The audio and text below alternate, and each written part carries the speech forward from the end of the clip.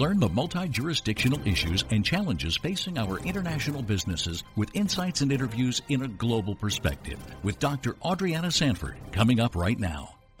Welcome, everyone. This is Dr. Adriana Sanford. I am here at the 52nd Annual General Meeting for Amnesty International USA in Albuquerque, New Mexico.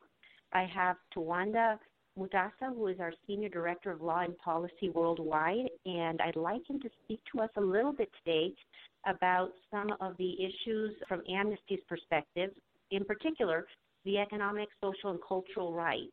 Thank you, Adriana, and I'm pleased to be here. Economic, social, and cultural rights is a subject that's obviously important for your audience. Your audience is involved in manufacturing, is involved in management, is involved in production of goods and services at a number of levels. And we look at it as Amnesty from the perspective of human rights.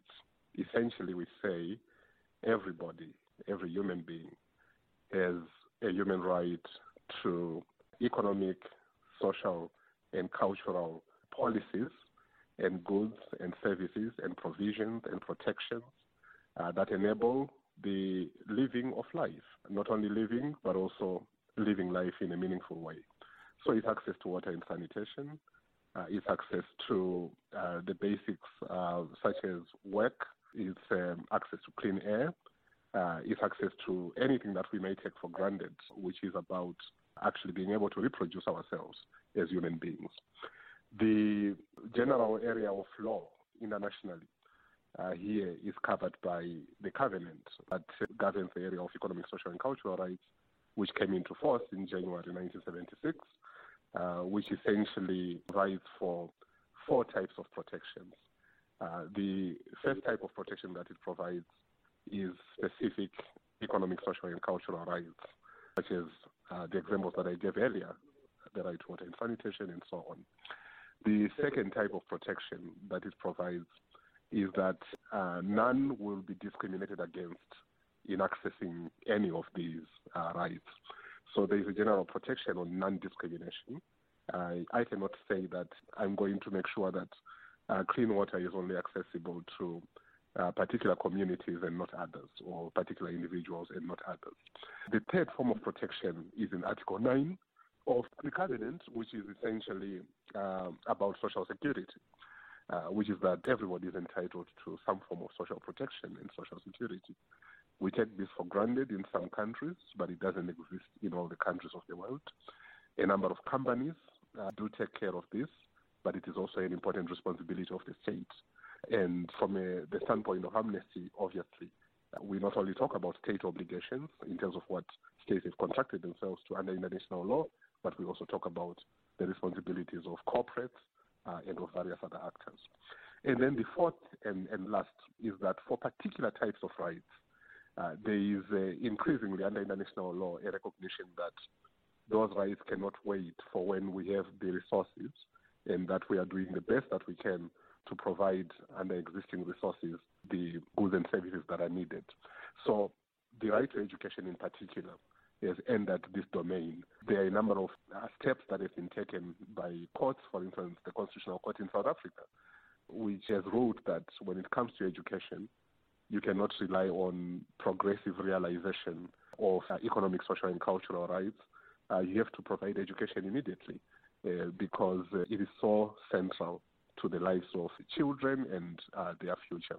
So while you may have, for instance, protection of the right to education, such as has happened in one case that we litigated in the Czech Republic, where some Roma kids were in Ostrava, were being prevented from accessing quality education, and that was on the basis of non-discrimination. You can also have what I've just indicated now, which is an expectation that every state has an immediate obligation to provide education to all its children. Could you elaborate a little bit on the issue of mass surveillance and how that affects our rights for Europe, for Latin America? Yeah, it's a very important issue, Adriana. So under the big 2 covenants that elaborate our human rights, that sort of followed the Universal Declaration of Human Rights, so the one that I cited on economic, social, and cultural rights, but the other one, which is the one on civil and political rights, there are various protections to the security of communications, to privacy, to expression, for instance, Article 19, and so on and so forth. And what this is all about really is a recognition that as human beings, we have a right to communicate with our families away from the prying eyes of the state, to communicate with our friends, to express our joy, our love, our fears, our hopes, our concerns, without let or hindrance and without Big Brother spying over us in the manner in which George Orwell caricatured in 1984. The reality that we are seeing now is that the level of spying, the level of surveillance, the level of encroachment into rights of privacy, not only for individuals but also for companies, has increased. And in turn, there are also some companies that have been used by states in extending the surveillance that we are concerned about. So some companies have been on the receiving end of surveillance and privacy invasion problems. Others have actually been a part of the problem. In all cases, our advocacy as Amnesty International is that it is important, as has been elaborated in various United Nations general comments and protection processes. For instance, the introduction in the last 2 years of a special mandate in the United Nations for a special rapporteur on privacy in the digital age. It is important to recognize that this right is critical. It is critical for development, for growth. There can't be enough innovation if we are looking over our shoulders, even as companies, about who is stealing the innovations that we are thinking about. There can't be enough creativity on the part of individuals if we don't know who is listening in on anything we are doing. And at a very basic level of life and the way life is lived, I can't be free, I can't be happy, I can't be fulfilled if I'm communicating with my wife, with my family, and somebody is prying their eyes into it. So essentially, we have a number of safeguards that are provided under international law that we urge governments to respect as part of their state obligation under relevant international rules and obligations and standards. This is a big problem because companies right now are in a predicament trying to figure out which law to violate, because when you've got conflicting, competing laws and sometimes criminal liability at stake, it really, really does hinder innovation. It hinders our ability to act. It's awfully important, actually, that, like I said earlier, that companies must locate themselves on the wrong side of human rights protection in anything. There are some corporates that want to do the right things that are also caught between a rock and a hard place.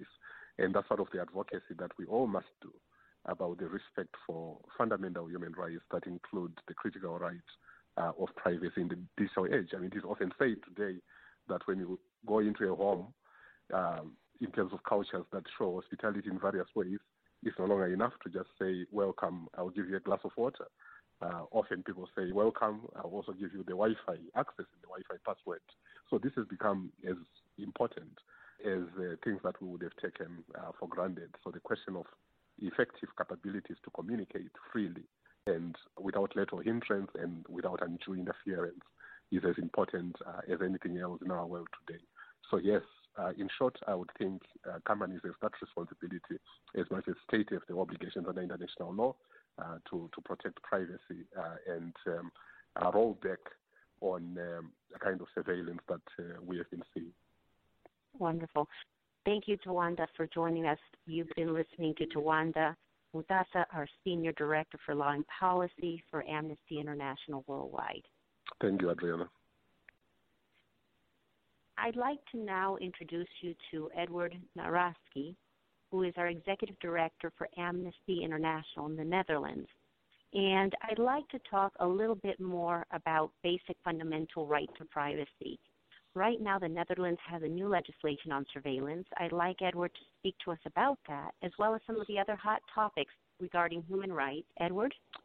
Yeah, thank you, Adriana. Well, first of all, on surveillance, I think it's very important to acknowledge and to fully respect the obligation of governments to protect citizens, and also and especially in times of possible terrorism attacks. So that is very important. And also very important for us is that if you want to protect citizens and also your way of life and your values, as is very often stated, that governments have to do that within the framework of international law and within the framework of the rule of law as it exists in the country. What we see now in the Netherlands is that we have a new legislation on mass surveillance, which gives a very broad mandate to security services in order to just almost do what they want in order to intercept data and communication, which, as Tawanda just explained, well, really is in contrast to the right on privacy for citizens. So what we have been trying to do, but not successfully, I'm afraid, is to convince the government and members of parliament to see to it and to ensure that there's more checks and balances in this kind of legislation, and there's more oversight for secret services, and not this broad mandate. They can almost, well, intercept whatever they want. And this is what we didn't make, because the atmosphere is very much that we have a huge problem at hand with terrorism, and that the old ways of acting and the old existing frameworks and values have to be adapted in new times and new threats, and that those threats are very so huge that the rule of law, maybe as we know it, isn't that dominant anymore. A second thing that is for us very alarming is that there are possibilities for exchange between security services. And if I look at Amnesty, and if we have information on human rights defenders in, for instance, Russia or Turkey or Saudi Arabia, and we are exchanging that between our international secretariat or Amnesty USA in the Netherlands, and those can be intercepted and then afterwards being exchanged with other secret services, people really could be immediately in danger. And that is something that worries me very much, it's not only the right on privacy for citizens, but also the safety of human rights defenders abroad that is at stake here. And I think, we just visited something like this. Didn't the European Court of Justice just rule on the UK snooper charter and say that it was illegal? And, there's a really big concern. How do you see the European Court of Justice ruling if something like this comes out? Where do you see this going? Well, what I see, what is happening is that politicians more and more contest rulings of the European Court on human rights, and that they say, well, the margin of appreciation is too broad. We have our national autonomy to respect, and that more and more politicians and political parties say, well, maybe we have gone too far in accepting oversight and rulings by the European Court on Human Rights and other international fora, and we should more emphasize on national autonomy.